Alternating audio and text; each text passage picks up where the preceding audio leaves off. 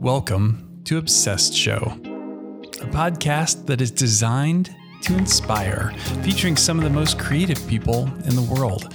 I'm your host, Josh Miles. Hey guys, just a quick note to say this episode was recorded pre-COVID-19, so if there's anything that seems really out of place as you're listening back, that is why. So as you're staying home and listening to Obsessed Show, please stay safe and healthy. Let's talk about today's episode. Today on Obsessed Show, I'm chatting with principal consultant at Illig, Ed Illig. Ed is a marketing and brand design strategist, outsourced fractional marketing lead, problem solver, revenue driver, creative leader, experienced creator. His bio actually goes on and on and on, and I'm going to just end it there because he does all the things. I'm excited today to have Ed here in person. So without further ado, please enjoy this conversation with Ed Illig. Okay, kids, live from the Obsessed Show studio just outside of Indianapolis, I've got Ed Illig. Ed, welcome to Obsessed Show. Well, thanks for having me, Josh, and welcome to my mind, I guess. Well, I have been a big fan of yours over the years, and as a fun fact, kids, a very young Josh Miles interviewed with Ed back in the day, and I will add unsuccessfully, but I've always been a fan of your work and continue to admire what you're up to, so it's really cool to have you here. Thanks. And by the way, that came up recently with a former business partner that you know, Bob, and he had mentioned that specifically. That was probably the best thing that ever happened for your career, because all the things you've done since then, and we missed out, but I think things changed in the climate of that hiring and just moved on. It wasn't about you, so unfortunately for us. So. Too funny. I definitely was excited about that opportunity, but I want to talk to you more about what you're up to now. And it seems that you've had some interesting twists in your career over the years, at least ones that I'm aware of, including, this is one I didn't know until I stalked your LinkedIn earlier today, I'll admit to that, that you had an early stint with Interbrand. And I've never really sat down with you to talk about design and branding. Like, we've known each other in the Indianapolis design scene for a long time and bump into each other in coffee shops on occasion. So I'm glad I finally wrangled you. But so before we get started here, I want to hear about your origin story, how you found yourself in the world of design and branding. Well, I think it was a bit by accident, strangely enough. I was trained as an illustrator, and I thought I will get out into the world and illustrate back when illustration was a thing. And was it a specific kind of illustration? I could do a number of things. I still can. Yeah. And that actually boded well for me once I got out into the marketplace, and Interbrand, which was called Design Forum at that time, became the person that owned that, ended up becoming the CEO of Interbrand in North America and all that. But at that time, it was all about retail store design, and that was a big part of branding. If you think about big box and all that brick and mortar pre-internet, that's a major place you would find your brand being developed. And that's where I found myself. It was in the middle of retail store design and packaging and signage and environmental design. And because I could illustrate, I could actually envision what the spaces would look like in dimensional, space, and walk you through a store, which made me a valuable person, I suppose, at that time, because that would help the clients envision what could happen. And from there, I just, learned all sorts of things, but it really kind of was a foundational component, I think, to experiential design, which is a big part of me. Once I got into technology and digital and thinking through things, it all came together. How do you walk somebody through an experience? Yeah, it's interesting looking through, I was watching through your demo reel video, and you've got a lot of space design, a lot of trade show, and, so you see that three-dimensional thinking happening, and whether it's, product mock-up or, you were very much an interdisciplinary designer, in spite of the fact that I don't think you listed that on your list of things that you do here, but it seems like you've touched a lot of pieces of design in the process. Yeah. My next job after Interbrand was a design firm, and I'd never been to a design firm. I thought in some ways Design Forum Interbrand was, and it was, but a true design firm, as you know, because you've run one, it has a certain flavor to it, and different places have different perspectives, and I learned a lot. And one of our major clients was NCR, which is sort of a next tier IBM. I think there were 6 billion at the time, which was a lot back then. And at that time, they were working on ATMs, but they were also in store. And I thought, well, this sounds familiar. And I recognized Oracle and all these heat mapping technologies and all sorts of things that were helping people go through the store and how inventory moved through and so forth. And I recognized the fact that this was almost like the matrix behind what I'd been doing all along. And that just added to my fascination with what could I do with technology, with design, and putting all these pieces together, which later became apps and Flash, and it goes on and on, then developing and all that stuff. So I'm not a developer, though. So I don't want to. I can imagine that your background as an illustrator helped you with understanding space and scale and color and value and all of those things. But, typography being such a big part of graphic design and of brand, where was it in your career that you picked up those skills? I'd say once again, college back then, you had to set type by hand, so to speak, or draw it out. So you physically felt it. It's kind of like the engineers in Germany. I understand to this day, if you're a 25-year-old engineer, they put you down in the factory and you have to feel what it's like to cut the metal before you can go up and engineer anything, so you understand it. I think that was a big part of it in college, but also at Design Forum Interbrand, we had to create typography for signage and packaging, and there was still a fair amount of hand feel to it, even though some of it was automated and so forth. You had to understand how letter forms fit together. So yeah, kind of ingrained in me. Yeah, and then with all of your agency experience, then most recently, before you went back out on your own, you were with a company here in Indy called Amplify. Yes. What was that like, moving to an in-house role after all of the agency and consulting roles? Right. And I'd owned a design firm agency here in town that you're aware of. You interviewed there, as you mentioned. So that was very much, it was called Brainstorm, and we thought very forward thinking was what we hoped to do every day. And when I left there, I was pulled into a place called Merkle, which is MarTech. And we were there to help bring creative to the forefront, because you've got Ogilvy's and Digitas, and they're all coming at it from a different angle, but creative is not necessarily strong suit. So that led to understanding more and more about how to drive an engine, which fascinated me, to how to create a digital engine and so forth, and portray that to a client so they could understand it, which then led to product. I had another stint at another large creative firm, but eventually all of that, I think, prepared me to end up at Amplify. And moreover, my son works there, and he was there when it was Blue Bridge, which was bought, or created rather, and sold off 2 business units along the way. And the guy that runs it, that I think you know as well, is Santiago, or Santi, as I call him. I still don't think I pronounce his last name properly, but Jaramillo. But anyway, he's a brilliant guy.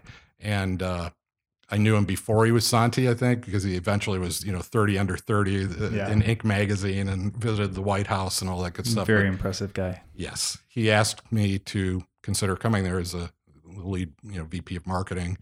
And they were an A series, high growth and moving along. That was just a fascinating thing, because I love working with people typically in their mid-20s. It's just, I enjoy it a ton. I call myself the new millennial, because a lot of my kids have grown up, so I can move around, do whatever I want, kind of thing. So I just love the way they think, and some of them are just so brilliant. I really enjoyed that kind of atmosphere. So yeah, perfect. And now back to your own thing, back to Illig. So is your plan to grow that? Are you intentionally staying small, or what's kind of your thoughts on the scale there? I'm not real sure. I have figured out that I like working with the people I like working with. So if I like people, that's a huge, and so I'm working with Bob, you and I know, my former business partner. I don't work with him all the time, but I'll do some work with him, and we talk to each other frequently. And then there's another guy that hired me out at Merkle, the MarTech company. He was CMO there, CMO of FrontPoint, former managed partner of Ogilvy, and he's broken out on his own just about the same time I did. And the two of us talk again almost every day. And it's just nice, because they have different skill sets with people than I do. So I don't feel like I've got to go out and just hammer the road all the time. So that work doesn't seem to be a problem bringing it in. It's more what kind of work. And that's what I wanted to do, is just be able to focus more on really serving clients in a way that I really enjoy and that they benefit from. Well, let's talk a little bit about that. What types of work you're doing today and kind of what things you're focusing on. Well, I've worked with a couple beverage companies. I'd say they're small to mid-market, small business to mid-market. Lots of enterprise healthcare, strangely enough, and financial, and a couple companies that actually merge financial and healthcare. I don't want to get into all that, but I never thought I'd do so much healthcare in my career, but it just seems to come to me at some level. So apps and just branding ground up, all sorts of things. So bottles and designs, and it's been a real mix, which I enjoy. So some of it's very technologically challenging or thought-provoking in just different ways. Do you feel like you're doing more strategy work? Or are you doing more design and implementation, or kind of a fair mix of both? Fair mix of both. I don't think I'd survive too long personally in my mind if I wasn't thinking through some strategy. It seems to be a bane of my existence that I want to do that, but I like thinking everything about what I do. I think it goes back to that real retail store design. How do I get the person from here to the milk in the back and make them buy things all along the way that they need and enjoy? So that thought of integration and experiential design is kind of who I am, and the strategy bakes into that. So I meant to ask you this before we hit the record button, but I'm curious if you have any like case studies or recent clients that would be a fun story to tell us about. Recent clients, let's see. Or maybe not so, just fun stories. Oh, okay, fun story. Well, are you thinking just over my career or just, well, you said recent. So. No, I did say recent, but. Yes. Maybe my most recent would be working on the platform it was in Minneapolis, and it was a rewards loyalty platform that had become commoditized with banks and healthcare. And at the core of it was a rewards loyalty. So for banks, it was more about, wealthy, affluent people finding ways to spend their points. And for healthcare, it's changing behavior. Two very different markets, but came in with a kind of a SWAT team of people I'd worked with before. And we just worked with the solution architect and the developers to reimagine the entire product, redeploy it, redesign it, and reintroduce it into the market. That was very gratifying and satisfying, I guess, as a design and business person for me. And strategically, I ended up going out to healthcare plans and pitching it because one of the individuals on the team that was an expert couldn't contractually go talk to them for certain reasons. So I was thrown into the mix. And so I was doing all sorts of things to move that along. That was a lot of fun. So again, going back to things that I've seen just in your portfolio, between brand design or strategy or space design or trade show, physical products, interfaces, you've done so many different things in your career. What's like your go-to? So if you just had to pick one of those, or maybe one or two of those to focus on for the future, what would be like your jam? What's your favorite? Probably all of it, but I'd say it's one of those things where, well, I like to work on engines, so I start with a hex nut, and that's the logo. And the next thing I know, well, what am I doing with the logo? And then where does that go? And it's the whole package, and whatever form that takes, as long as it's interesting to me and to the client and to the end user, whoever that might be, that I'm not just knocking something out. I don't enjoy execution. If I do too much of it, I start realizing I'm the person that will miss the typo or what. It's not who I am. So too much repetition is great. One time I actually built an Excel file with all sorts of pivot tables and all kinds of things. I gave it to my accounting person, and she said, "That's great. I think I'll just go ahead and use the one I've already been using." And once I knew how to build all those pivot tables, I decided I don't ever want to do that again. So for me, it was a Rube Goldberg puzzle. Yeah. So something as strange as that can interest me. Yeah. It's figuring solutions out, and problem solving is always at the core. So I guess that's where the strategy comes in, but it's always got to be designed well, which is tantamount to that. If it's not functional, the whole form and function thing, it's for real. There might be something to that whole form and function thing. Yes. Again, so many different client types. I'm curious if you have a proudest professional moment or anything in particular that really sticks out to you that surprised you in your career. Two in their projects. And I don't know if that's I'll try and be short because I could get long-winded on this. But no, tell us about it. We've got lots of digital tape here. Okay. One was for Motorola. So back in the day, this is Flash days, the end of Flash days, but we were very well known for that at that time. Very high experiential sites. It was very hot when I was getting started. Yes. Yes. And at that time, Motorola they had huge call center costs. And what we developed for them was something we called MIMS, or Manuals in Motion.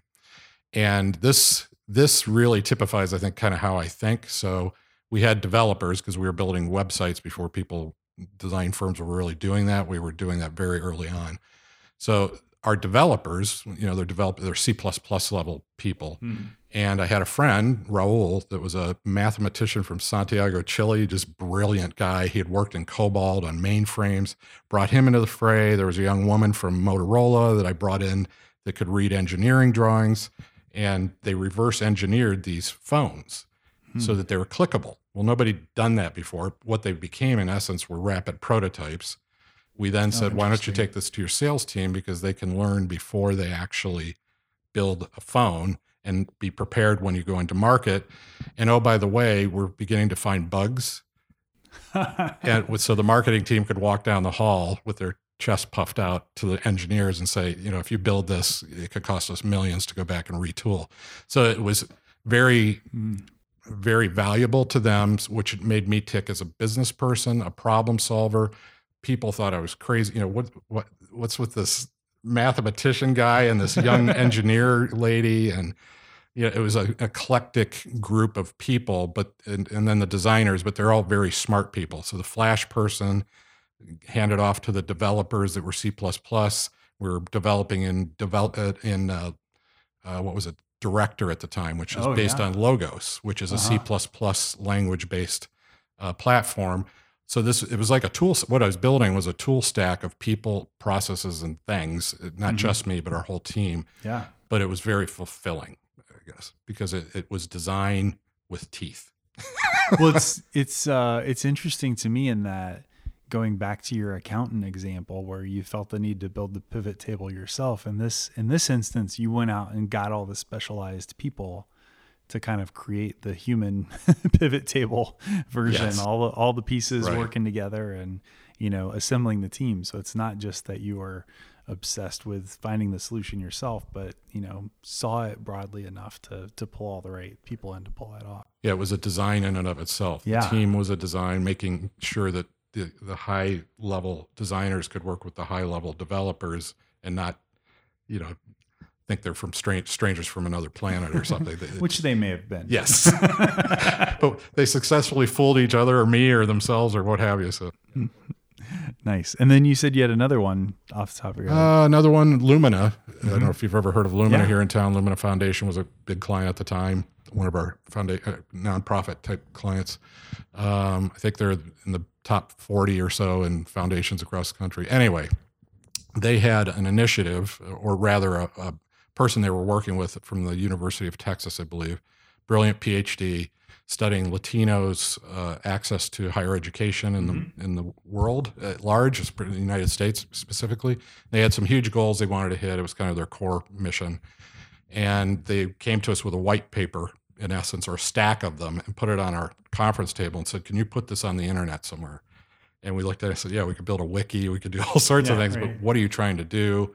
And they named about 10 audiences that basically was everybody from kindergarten to PhDs in college and high school and adults and business people and politicians that they wanted to touch with this.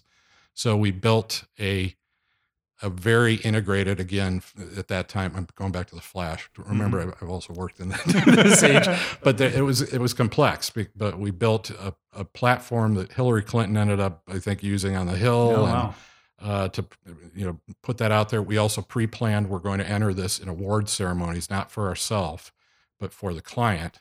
Mm-hmm. And it ended up winning international awards against the biggest agencies in the world, and that got them the PR they needed. So it was a high success, and yet there were front end parts that you could play in front of a 6-year-old, and they would get almost like an ad council simple message. Yeah. And then it got deeper and deeper and deeper to the point where in the back end, you could actually do PhD level work off of this site/presentation tool thing that we'd imagined from a stack of papers. So that again was sort of design. And then it was beautiful to look at. It was just beautiful to look at and interact with, and all the things, as you put it. Yeah. Yes. Nice. So I'm curious if you had, or maybe have now, any design heroes or other firms, agencies, designers that you looked up to, maybe that inspired you to do all this interdisciplinary work, or just anybody aesthetically you're just a fan of? Nobody ever jumps to mind. You just called me on that. This is my business partner, Bob, always remembers all the people, and he'll espouse them and say, remember this guy? And oh, that's the guy that launched my career. What's his name again? So I don't remember them. I'm not a hero kind of a guy, but things influence me a lot. And I'm this would be probably a better answer to that question, is people like yourself, or my business partner, or anybody that's ever started a business in design. And there's a I don't have to ask you a bunch of questions. I know things you had to go through to get to your dream and make it happen. So those are heroics to me, I guess. That's a good answer. If they're really good at design, which you are. So. So that keeps it in the design realm. I'm also impressed by people like Santi, but Very cool. That's a very unique answer to that question. Well done. So one of my favorite questions to ask everybody who's on this show, and your answer to this can be something design related, could just be life in general. But I'm curious what you find you are most obsessed with right now. That same business partner, a friend of mine, is building a vacation spot in a destination area, and watching him go through that process, I'm realizing that should be my dream, not his. he's building he's designing it, and the architectural plans and figuring it out and working through it. Made a logo for it. It's up in the trees, and he's thinking about all the experiences people could have at that place when he rents it. And I'm beginning to realize that's the culmination of all the things I might like doing. That I'm obsessed with thinking about. I've dabbled in real estate, but it's been a lot more rudimentary than that. Right. He is like buy a rental and flip it. It's as opposed to build a dream home that's amazing and branded. And that other people just would enjoy, and watching how they interact with it. So I'm kind of obsessed with that, because it's a culmination of so many design elements and a little bit of business, and it's got a recurring revenue model built in. Which is better than most design firms. Yes, it's not project to project and all. Yeah. Right.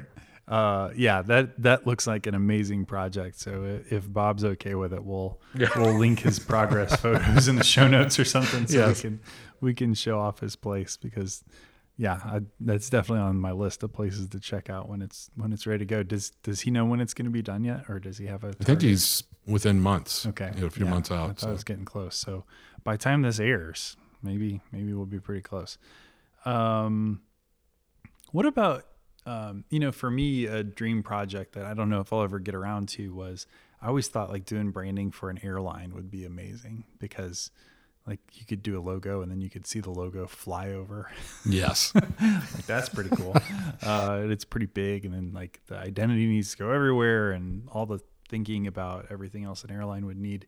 What are your dream projects? Are there any things that you haven't touched yet that you would like to still work on?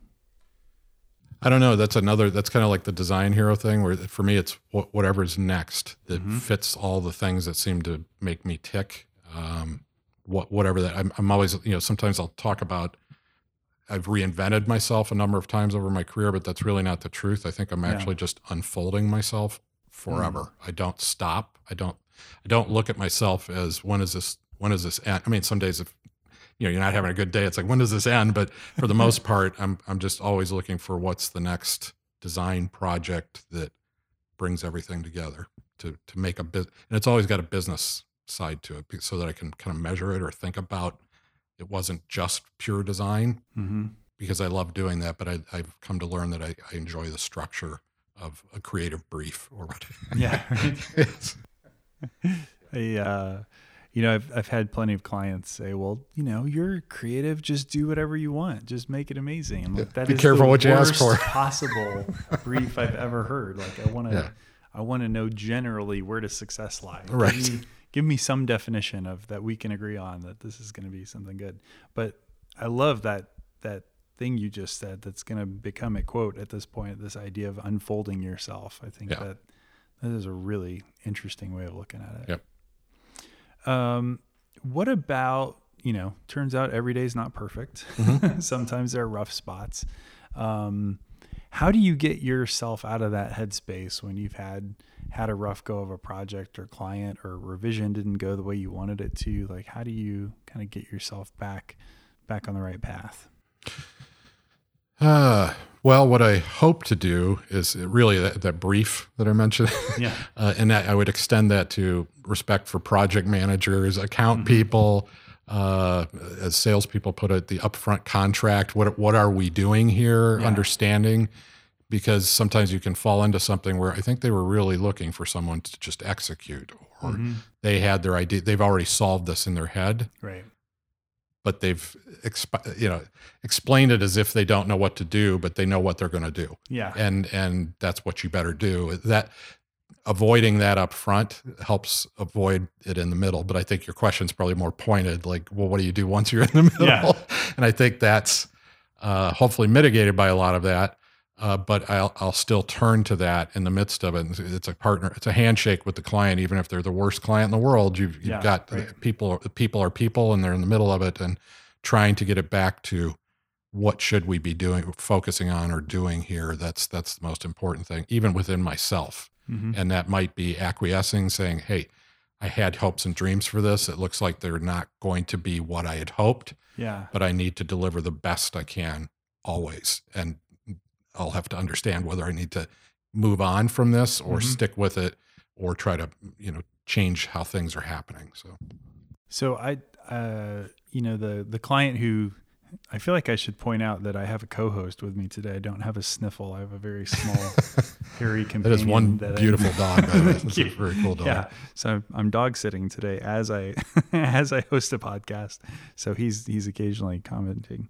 Maybe you'll hear more from him in a minute.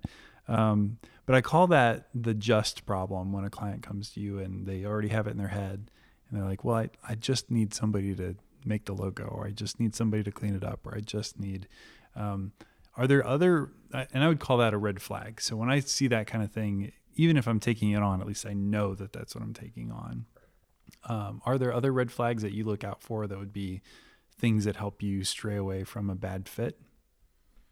Well, if they're not interested in any sort of discovery, whatever that might mean, even if it's just conversation, it's that jumping to solution. If they can't seem to get past that, and we keep coming back to they're solving the problem and we don't know what the problem is. I'm pretty big on what is the problem. That's what happened with Lumina. They were dying to get this out into the world. But as I asked questions, and they were open-minded, smart people, they said, oh, well, if we could do this, would be my dream, almost as if, but it can't happen. But they created a creative brief in front of me. And that tells you that client is somebody worth working with, because they understand what their goal is, even if they don't know how to get there.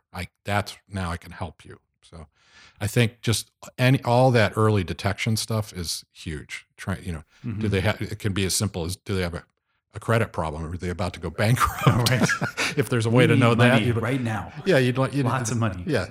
We're the last people you were talking to, because no one else will talk to you, because they're all in on it. I guess that's just, everything about discovery is important. I've come to find more and more and more. Knowing the people, what kind of people they are they nice people to work with? that all tells me if that, and maybe I'm at that point in my career where I'm looking for that more. You can look at that when you can look for that when you're 23 as well. Yeah, right. It just takes a while to get it in your head, but I think diagnostics are huge to me, and they take many forms. Yeah, it's. I know there are times in my career, when the agency was of a certain size, and you think, well, we just need to bring another project in, and it's tougher to be selective, or at least you think in your head at the moment, like it's tougher to be selective. But yeah, absolutely. I think that's a really important thing. And to that point, if you don't mind me jumping in on that, yeah, I distinctly remember there was a time, and I have no problem with this. I'm not saying anything, but it was either alcohol or tobacco, something like that. But I'm pretty sure there was a huge alcohol component to it. Actually, it had to be now that I'm thinking about it. A couple of our employees, more than one, approached us, the owners, about how there was alcoholism in their family, and they just weren't keen on working on that. It was a huge opportunity for us, and we decided to walk away, not like we were better than anybody else, but we recognized we're all in this together. The Brainstorm was a bit of a family, I think, at that level. It had a hierarchy in how we all worked and all that, but there was also a respect, and the dividends you don't really expect come out of that. Like I felt strangely that I think people, if they're already incredibly invested in the firm, were 10 times as invested because they recognized they were important in our decision making. You don't just walk away from potential money or an opportunity. So I think integrity in design, integrity with people, integrity just becomes this strange, subtle thing, but it's actually everything in the end. And it's hard to adhere to it, like you said. Sometimes, hey, we got payroll. What are we get? So you can fool yourself into, we'll make this into a good thing. And, and you have to go through those lessons too and learn it, because you can invest that time somewhere else too. Yeah, I don't think we ever had any examples. I've heard of other agencies that, have had some pretty dramatic firings of clients. Right. And I always felt like, we had pretty nice, cordial partings of way. Right. Yeah. And, just try to keep it respectful and professional and all those things. But even those cases where, it's not a big deal, it's not big fireworks, but it was amazing what a lift there is to the culture of the agency when a bad fit isn't any longer somebody you've got to work with. And, the team who's just, the sense of relief or the weight that's lifted off their shoulders. So, yeah. And when they see that you're striving, if your core is design and you're trying to be great at it and not just run of the mill, because there's plenty of nice run of the mill people making good, solid money, but that's their approach to the marketplace. But when you're trying to be exceptional in the design world and design whatever that means to you, you could go on and on about that, you're looking for staff that shares that passion. Right. And if you don't adhere to that passion, do you really expect to continue to attract that? It's kind of a circuitous problem. So, yeah, if you'll take on anything, then maybe just anyone won't come work for you, or maybe just anyone. Yes. See, I'll take that quote. So, this question is kind of based on that scene in The Matrix where he's got the opportunity to take the red pill or the blue pill, and you take the one and you kind of change the way you see forever, and then you take the other one and it all goes away.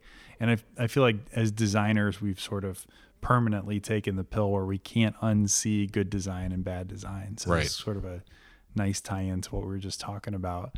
I'm curious if there's anything or trends or anything that you've seen forever that just kind of drives you crazy. Anything that in the design world that just makes you bonkers? Maybe a lack of respect sometimes because of digital. People can go on and on about that. And I'm a pretty digital minded person, but there's a point at which, do you really believe that after the digital engine churns everything and delivers at the right time, the right moment, that you just don't need a big idea, or you don't need great design or something that touches that person or what have you, and just go get a designer, insert design here, and the machine will take care of it? Right. Granted, AI at some point may prove me wrong at some level, but I'm not there yet. I will probably be dead and gone. Although the faster things move, Yeah. I have AI clients, so some of the things they're doing are scaring me, just on other levels. But I guess that is one of the things where it's created. There was a time when you couldn't be a designer unless you had skill. Mhm. You couldn't, if you couldn't handle that type, like we were talking about earlier, knowing how to specify type because you couldn't do it on a computer. You sent it to someone else that did it. Yeah. And it came back to you. That teaches you a lot of things, how to illustrate without using digital. But digital is great because it's allowed so many people to enter the field and so forth. But when it gets to a tipping point that it's now all about MarTech and not about, the Ogilvy's or I don't want to pick on Ogilvy, any ad agency that came up in the Mad Men sort of thinking era, because they have much more to, I should not have brought them up. I feel bad about that.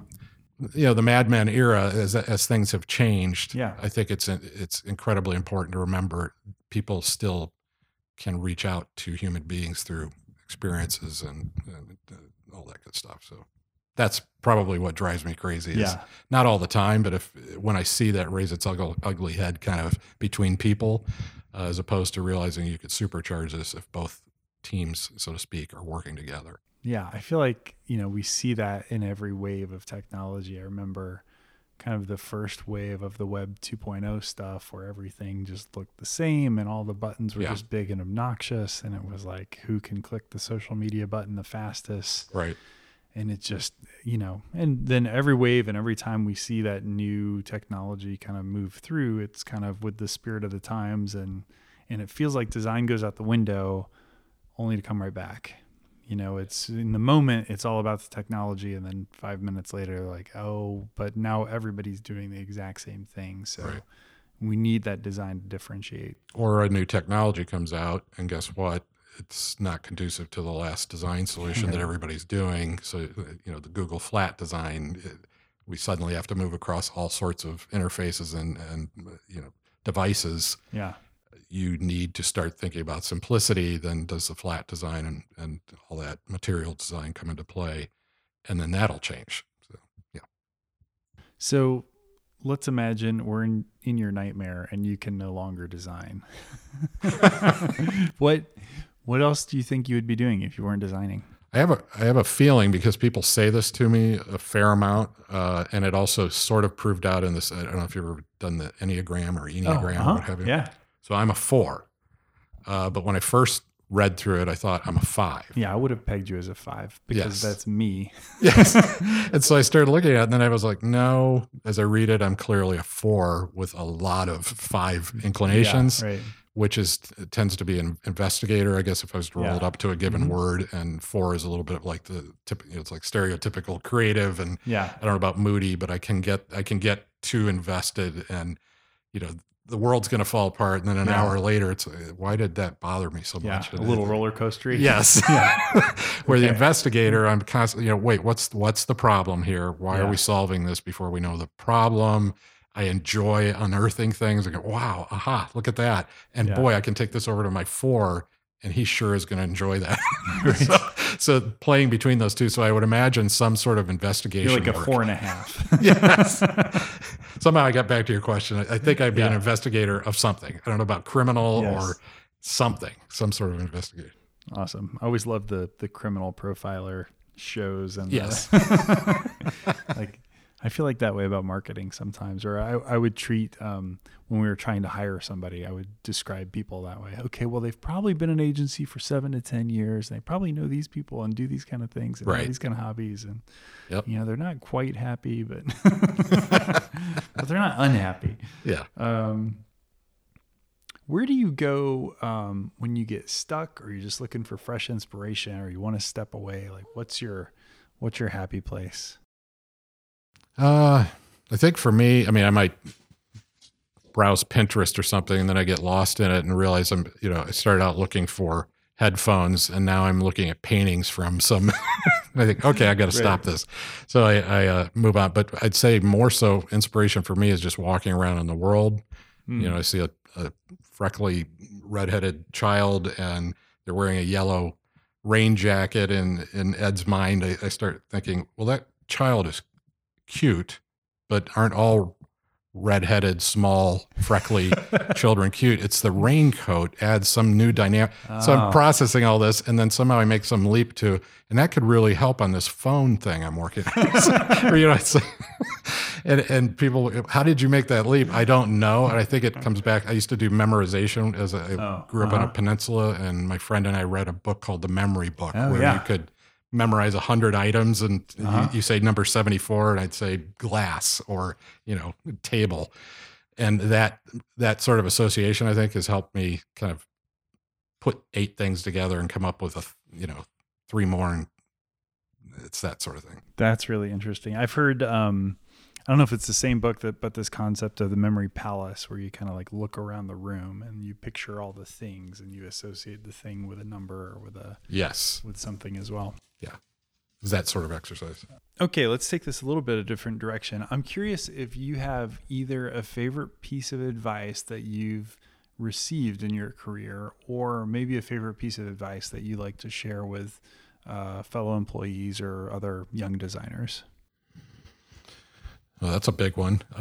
Strangely enough, my mind ran back to Interbrand Design Forum. I had a supervisor, and he came out one day and said to me 2 or 3 sentences that stuck with me for some reason ever since. And one was, "Don't ever lie."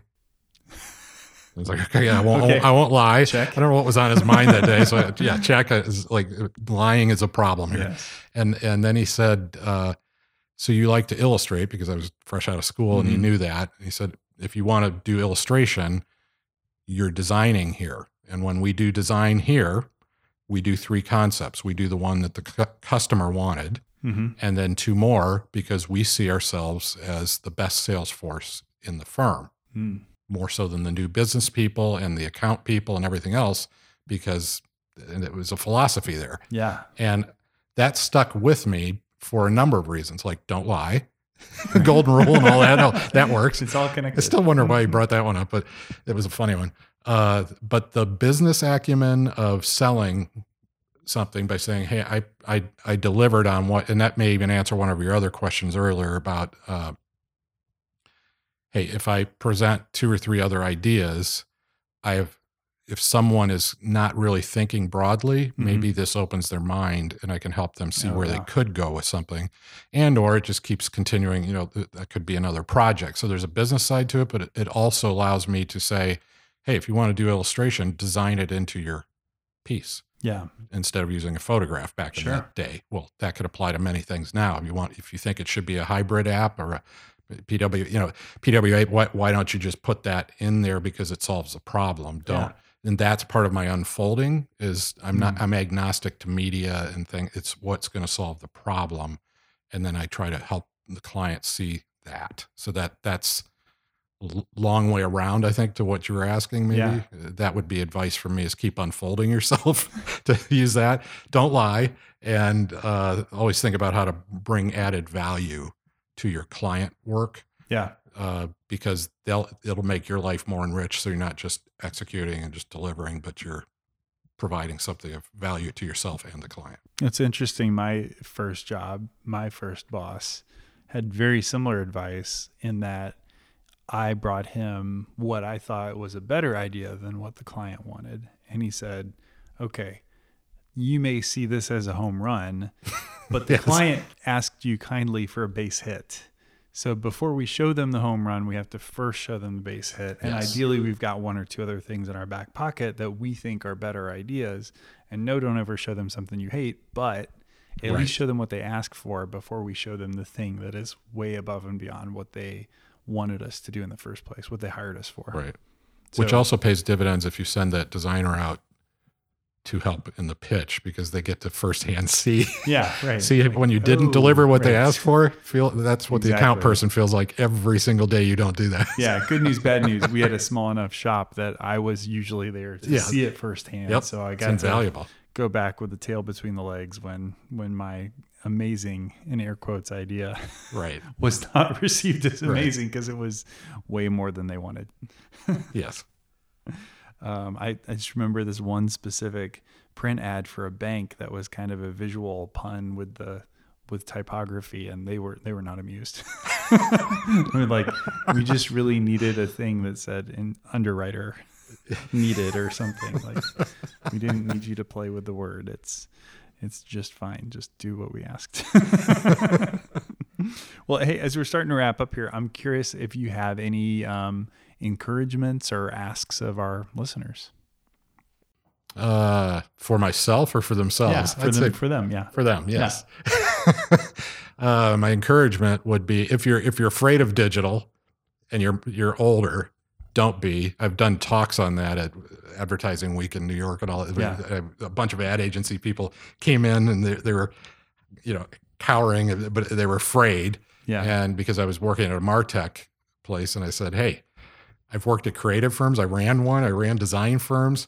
There's nothing to be afraid of here. Yeah. As a matter of fact, you may be more valuable than you ever knew, but not if you don't get out of your own way.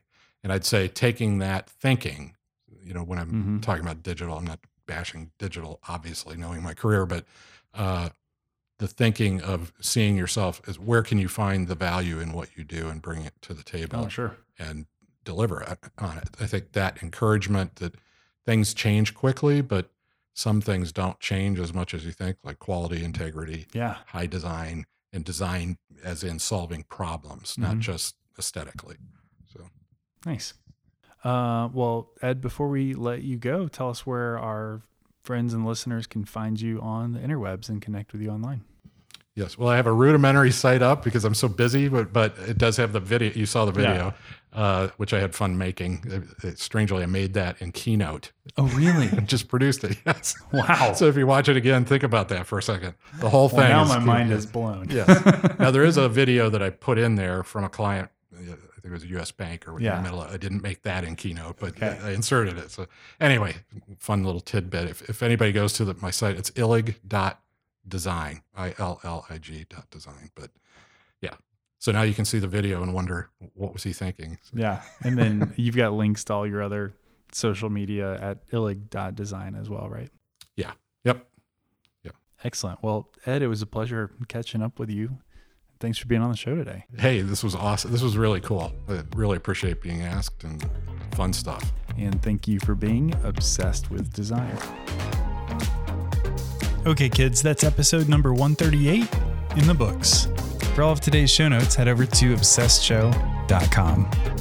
And if you haven't already while you're there, add your email address to our newsletter. I'll update you on some of my favorite new episodes and some cool things I find in my daily obsessions.